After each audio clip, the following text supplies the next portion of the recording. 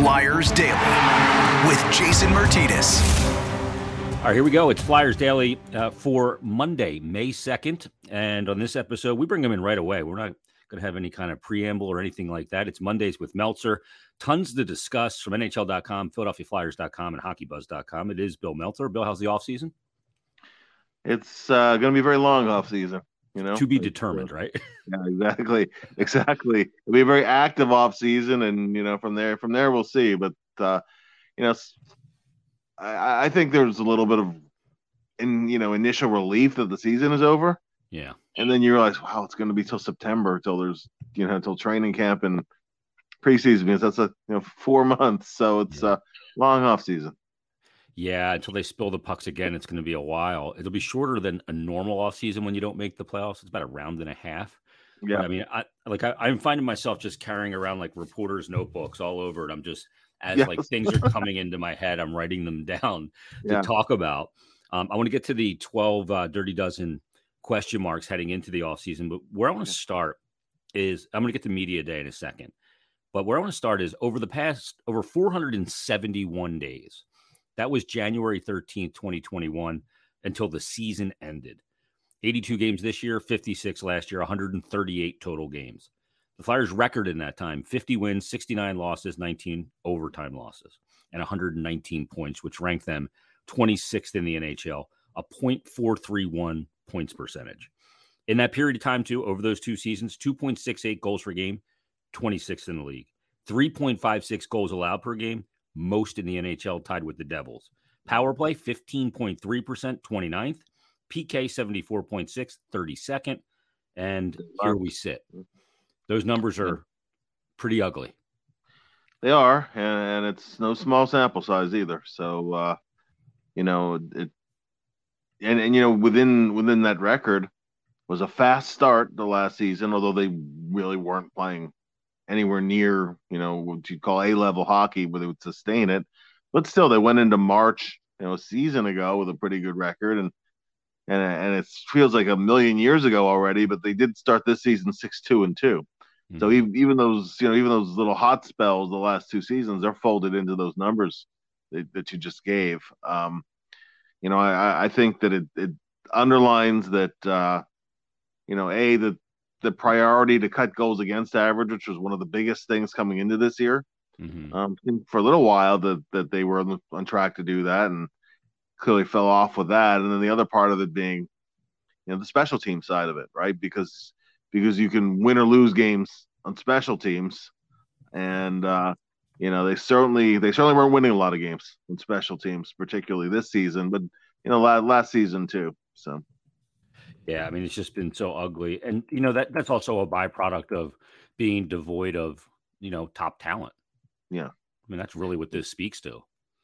It does. But even with guys who've had success in, like we were just talking about special teams, like Claude Giroux, you'd be hard pressed to name 5 better power play guys over the last 15 years than Claude Giroux. Yeah, good point. Not even he moved the needle much at all. So, yes, it's a talent thing, but it's more to it than that, because guys who've had success doing certain things were not having the success that you would hope, right? And it's collective. It's a team thing, but these are things that absolutely must change next season. If there's going to be progress, because if the same issues pop up again, you end up in the same place. No doubt. And a big key to making progress is accountability. And this is where I want to bring in the media day or breakup day, which happened on Saturday. I was really glad Ryan Ellis spoke, and I liked what he had to say. I was really not glad that Ivan Provorov spoke, because I hated what he had to say. And frankly, I'm disappointed in what he had to say. The way he came at the media, you guys are all hockey experts with all of your experience. I mean, to me, I was really disappointed in what he had to say. And frankly, kind of pissed off about it, because it's not the right tactic to take if you're a leader. He's been in the league long enough. Yeah. And that was wrong on all levels. I'm still pissed today. Yeah. And it had, listen, It wasn't even to me. Yeah. Of all the guys in the media, first of all, being asked to assess your season is a standard end of season question. Shock. Yep. Every player's asked that. A and B. I mean, like Jordan Hall of all people. Jordan. There might not be a nicer, less confrontational person, in the tri-state area, let alone in the local hockey media, than Jordan. Yeah. So Jordan especially didn't deserve to be come at for Provorov to come at him like that. It was almost premeditated that he knew he was going to be asked that question because every player was asked that, and he decided ahead of time how he was going to answer that. So, it was disappointing. Nobody else took that particular tactic, and truthfully, it's not like Provorov's got an especially rough ride. I think sometimes, one of the players, I think it was Travis Konechny, was asked about trade rumors. He said, I don't have social media. I think that's a good policy for all players. Like, at least in season, because there's a lot of nastiness and negativity, that's out there. It's part of it. It's just part of the, part of the scene. And B, when the team is where it is, fans get angry. They vent in a variety of different directions. Mm-hmm. Taking criticism is part of the business. And the other part of it, too, is that there's plenty of people with a ton of hockey knowledge and a ton of hockey experience directly, okay, who were not happy with the consistency of Ivan's season. It's not just media. Yeah. So that's, that's all I'll say in that regard. In terms of the overall narrative with Ivan, I think that it's, I think the pendulum has swung a little almost too far the other way, where, the last couple of years, he has not played to the level that I think that the Flyers have needed him to play to, right? He's a good defenseman. I mean, and we saw that with Niskanen. Yeah. I mean, he's a 20-minute a night defenseman. And pretty any team in the league. Has he played to the expectations level that's placed upon him, especially given the some depth issues? No, he has not. But is he a liability? Is he a player you just ship him out of here? Well, no. You get a hockey trade that makes sense, then you consider doing that. But I think that some of the other side of that can be toned down, a notch or two. But I was a little disappointed with the way that Ivan went about that. I think there's a better way to do it. I don't think a player benefits from that. Truthfully, I don't think it plays that well within the team as a whole, because every player takes criticism. Every player deals with it. And, so I just think there's a way of doing it and a way of not doing it. And I don't think Ivan chose the right way, whether it's out of frustration, whether it's out of this or that, I don't know, but it could have been handled a lot better. I agree with that. Totally agree. Let's move on, because we did like what we heard from Ryan Ellis. It was a bit of a surprise appearance from Ryan Ellis. He did eventually come out and talk about what he's been dealing with. What did you make of what Ellis had to say? Well, it filled in a lot of gaps, right? It did, finally. And now that it's been clarified, and it makes sense, right? That the problems, even in the beginning on, when he was trying to be, maybe a little coy about it, a little, try. I mean, it's because it's in the pelvic area, and that's a sensitive. People don't really want to talk about that. So it made a lot of sense. Okay, that's why he didn't, and plus they couldn't pinpoint exactly what it was, because it had a variety of symptoms. It's. So, was it lower abdomen? Was it groin? Was it hip? Was it this or that? Well, because he was experiencing multiple things, so they didn't really know, and it takes a long time to get to that. I mean, honestly, it definitely clarified a lot of what's going on. He certainly sounded very upbeat and optimistic. Doesn't sound like a guy who doesn't want to be here, does he? Not one bit. Not one bit. That was my big takeaway. That particular rumor was shot down, emphatically. That he loves it here, wants to be part of the team. The reason why he wasn't around was just that it was emotionally very hard not being able to help. And Yeah. different players handle that stuff different ways. And as long as he wants to be part of the solution, and wants to be there, then. But the thing is that experience, with maybe not that specific injury, because not that many players have had that specific thing. As he said in his own, he said he hasn't talked to any players that, hey, I went through that same thing. We probably would have made it easier, right? Yeah. Mentally, if we would have talked to some other guys, I had the exact same thing. Go, okay, well, what did you do? And it's gain a little clarity. Yeah, exactly. So, but that being said, you believe it when you see it, right? If he can actually stay healthy, it's a big relief. To me, it's still a big concern until he shows, in training camp and into the season, okay, he's healthy. He seems to be staying healthy. That's one concern you can check off the list. But until that time, I think it still is a concern. No doubt about it. It's a huge question mark until, like you said, I put that on one of my 12 question marks for the offseason. But unfortunately, we won't get an answer to that question mark probably until this time next year. Sure. When next season ends. It's a long form question, that one. Were you surprised that Yandle didn't speak? A little. I mean, we already know that saving his retirement. Yeah, I think that he kind of wanted to pick the venue where he does it. Yeah.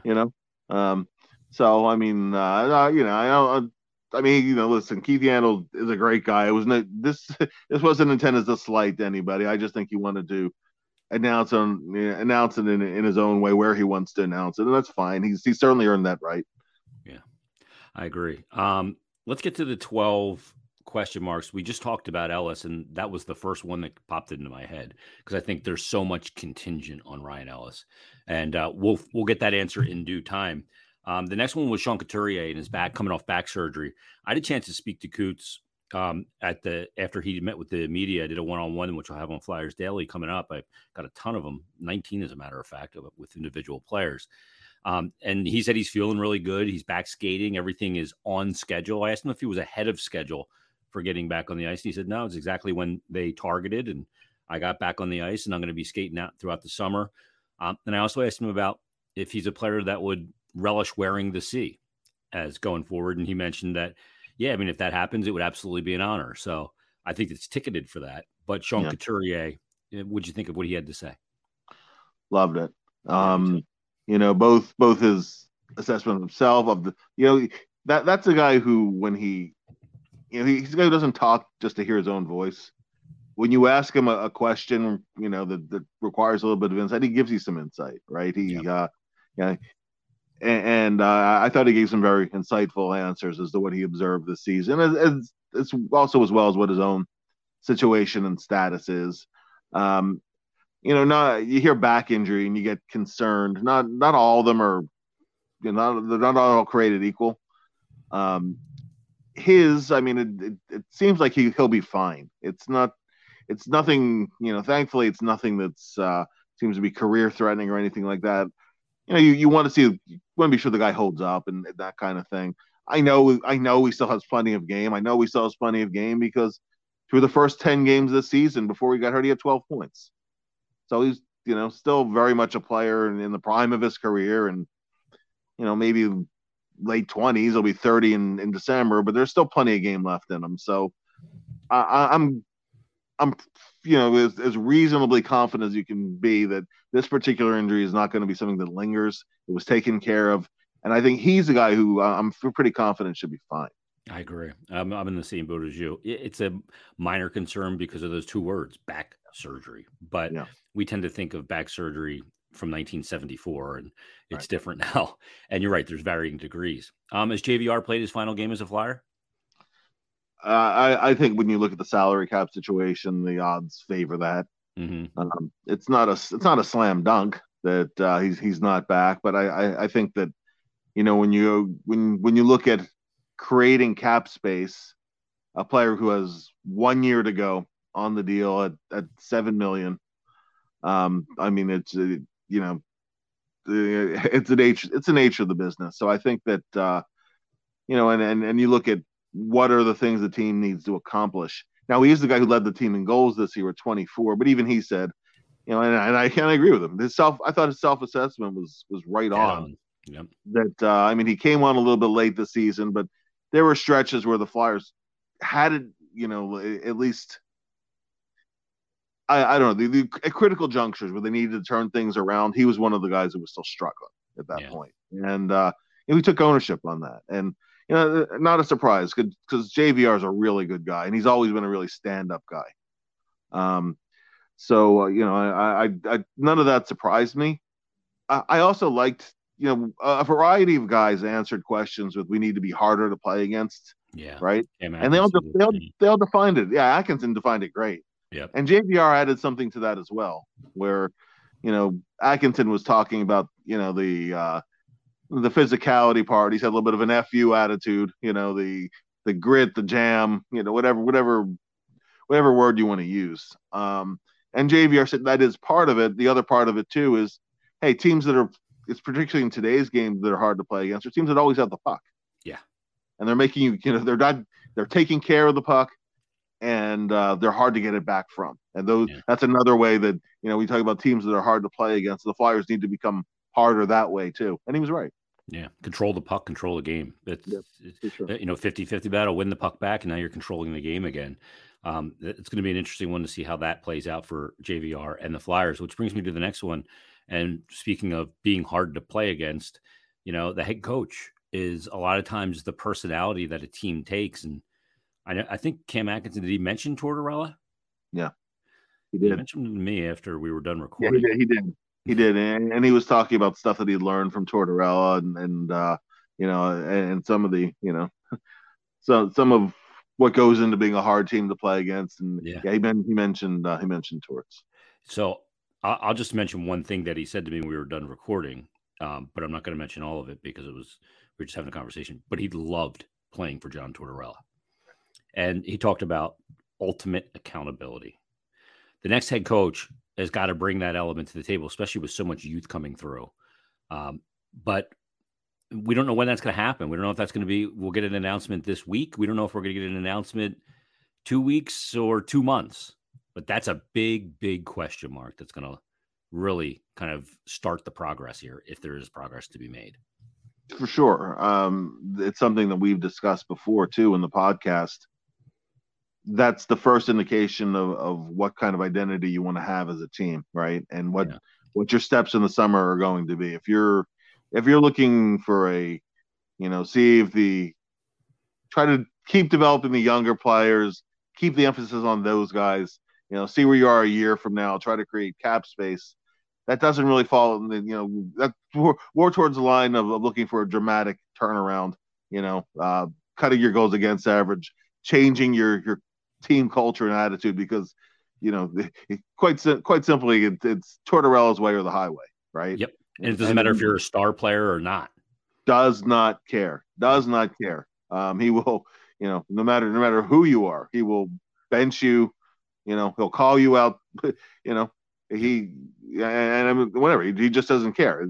He runs the team how he runs a team, and you either get on board or you go somewhere else. And if it does work out that way, that's going to be I guess highly entertaining in some ways, and in other ways, as media people, in some ways he'll make our jobs easier. In some ways, when he wants to, he can make it harder too, because that's Torts. But I mean, it would never be dull. I'll put it that way.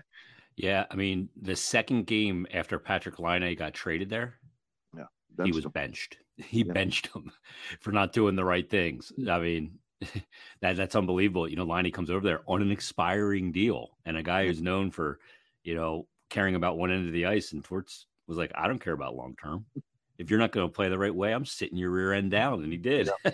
I think you're right though. In some ways, he'll give you a lot of copy, and in other ways, he may be aggravating, but that's Torts. Yeah. And look, I think if you hire Torts, it makes the team matter a lot more right away, just because of what he brings to the table. It does. I don't know if you saw the what was out there on social media, and it's rumors at this point, but about Joe Quenneville possibly, applying for, to get back in the NHL. Is that a game changer to you? If Q was out there, given all the things you have to weigh in that. Yeah, I mean, I have a hard time with the Quenneville thing because he wrote a letter of recommendation to Aldrich to get future work when he knew what happened. Yeah, so, I know, I agree. Yeah, I mean, he's a great coach, no doubt about it, but I'd have to stay away. Yeah, I mean, that's just such a mark against him. Yeah, and deserves so fresh too. Like, what has he done to repent? Right. He just sit out a season, give up the Florida job. Well, I agree. Yeah. I agree. But as a hockey coach who's a game changer, I mean, he's an outstanding hockey coach. So that's And he was a guy that obviously we talked about when Dave Haxtell was fired. Yeah. We heard his name out there, and the rumor was that Chuck actually offered him a gig, but Florida paid him more. Yeah. So who knows if that's true or not, but we shall see. Bill, there's this. I don't know if it's a narrative. I don't know how this got created, but it's these three players. It's TK, it's Travis Sanheim, and it's Ivan Provorov, in the sense that, well, one of those guys is definitely gone, or two of those guys are definitely gone. I don't know if one of those three are gone. I don't know if two of those three are gone, all three are gone, or all three are here. But I'm trying to figure out when this narrative came about, because I don't know that we've gotten, any clarity on it. I know Friedge has mentioned it, that, Provorov is a guy that, could bring back a lot in a trade. But that was all around the deadline, and that's kind of silly season. So I'm not sure what the sense is. I think this is something that's going to evolve. Oh, I do too. And sometimes things just, nobody's talking about it, and it goes down. You go all the way back to like the Braden Shen trade, right? He wasn't even the rumor mill. Yeah. And then at the draft, and the Flyers had already picked. They'd already picked Nolan Patrick at that point, and you're okay. Well, who are they going to take in the second round? And all of a sudden, the bombshell drops, right? Yeah, that was a major trade. So, that's how things go. Things like that go down sometimes. I don't know. I don't know that one or two or whatever. They're certainly not. I said, I know things we talked about at the top of the show with Provorov, but to me, how do you, unless you have a plan for replacing those minutes, right? I'd really think twice about it. If you can get better as a hockey team, you get better, and nobody should be untouchable. There's no sacred cows after the way these last two seasons have gone. Anything should be on the table. Everything should be for consideration. Yeah. Travis Konechny, I mean, he was another guy who's like, hey, my year was unacceptable, right? His own expectations were higher. He ended up leading the team in scoring, but he didn't hang his hat on that. He knows that he knows that leading the team with 52 points is really more an indication of a team that's been struggling to score than his own season. He had a good season assist wise, but he needs more goals too. Yeah. Did you think it was interesting, Jason, where you talked about, I actually looked at some of the analytics as to where his shot locations were. Yep. I thought that was pretty telling, right? And that that's the way that analytics, can be used effectively, particularly with players. Oh, okay, I see it now. I see that I'm shooting from the perimeter too much, or I haven't been shooting when I'm in that spot. I'm more likely to pass it up, and it's something that he can apply to his game. So I thought that was pretty interesting. Yeah, I asked him about that because he met with the regular media first, and then I had the one-on-one with him, and I asked him about that. And he's like, I got to get to the middle more. I got to get to the high danger areas. I'm too much shooting out of the perimeter. When they break down all of your shots, scoring chances, or shots that you're trying to take, and you see the heat map and you're outside all the time, it's you may think that you're in those areas, but when you see that you weren't, like sometimes you feel like you're in an area and you're not. I'm taking high danger chances. That was a good scoring chance. No, it was on a dead angle, and you were outside, the top of the circle. So really not that great. And seeing it perhaps can show him. He actually said to me too that he's probably going to watch some film this summer. Something he's going to get into looking at. I mean, good. I mean, all good stuff, right? Yep. I like that.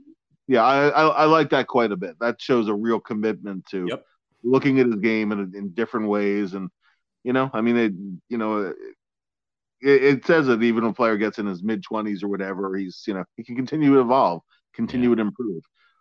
So I thought that was all good stuff. Agreed. And Yeah, I mean the other guy you mentioned just a second ago was Sanheim, and I think really the ball, I don't think he's going to be shopped whatsoever unless he has no interest in an extension. It's one of those, oh well, we'll talk about it later. I mean the Flyers need to get that done, so they need to. You don't want this to drag through next season, particularly if he has another good year. Yeah, We're getting close to the deadline again, and actually, I think players have less value. I know everybody said players have more value with the deadline. I think you more value when the player has a full season left. Yeah, you get 2 kicks at the can with a player. Exactly. Totally So, agree. Yeah. if they can get an extension done this summer, they will. It wouldn't kick in for another season after that, and if they can't, then you have to think about moving him at a time when you'd be selling high too. Yeah, so exactly. And his game just, to me, it's the most dramatic improvement of any player on the team. It's very pronounced in where he took his game this season. Bill, last thing for you on this one, the aggressive retool versus rebuild. Chuck Fletcher's going to speak tomorrow on Tuesday, it appears, and perhaps we get some indication, some clarity on those kind of things. I don't expect him to give us any kind of timeline with specifics or anything like that. But I think the answer probably lies somewhere in the middle of those two extremes.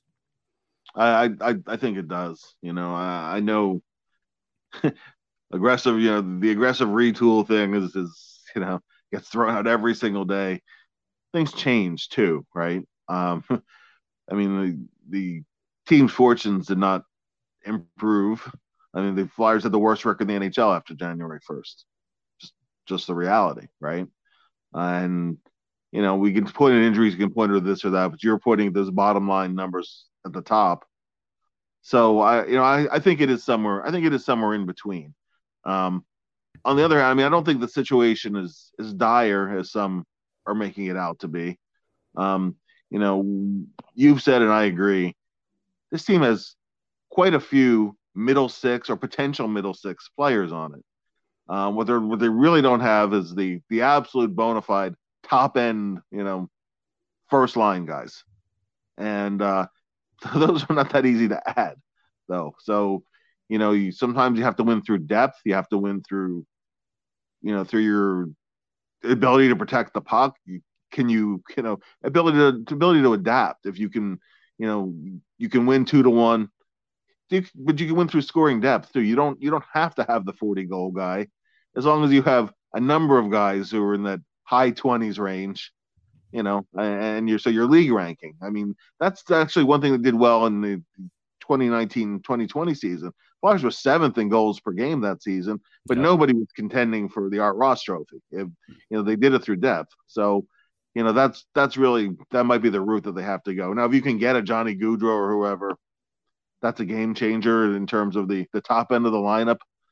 But you have to have contingencies too. Okay, what if you can't do that? So I think. I think that the plan can be to work on improving. I don't think it's the other extreme, the tear down mode. I really don't think, and you've said this too, that I don't think the fan base really wants what that entails. Yeah, easy to say, hard to live. It's very, very hard, right? If you think this season was a long season, try going through 5 years of it. Yep, with no guarantee on the other end. No guarantee. Yeah. It's funny, the 1920 season, you're right, 7th in goals scored that year, 7th lowest goals allowed that year. Yep. Special teams were good. I think the power play was 15th. Penalty kill was, I think, 9th or 11th. And that was by committee. There wasn't anybody on that team that was, putting up 40 or anything like that. That was getting 20 goals from a lot of guys. Right. Precisely. And that year, the Flyers allowed the fewest shots per game in the league. Yeah, 28.7. Everybody committed to playing a two-way game and preventing shots from getting to the net, and that's how you cut your goals against. It's a lot of work. There's a lot of work, and it requires if you don't have everybody buying in, it's not going to work. Totally. Well, all right. Perfect stuff. Thanks, Bill. As always, this was great. We're into the offseason. Chuck Fletcher is going to speak on Tuesday. We'll break that down on Wednesday. We'll give you some of the player interviews going forward as well. And Bill will join us a week from today, another Monday with Meltzer in 7 days' time. All right, everybody, thanks for listening. We'll be back on Wednesday, Monday, Wednesday, and Friday now for Flyers Daily. We'll talk to you Wednesday on a brand new episode of Flyers Daily.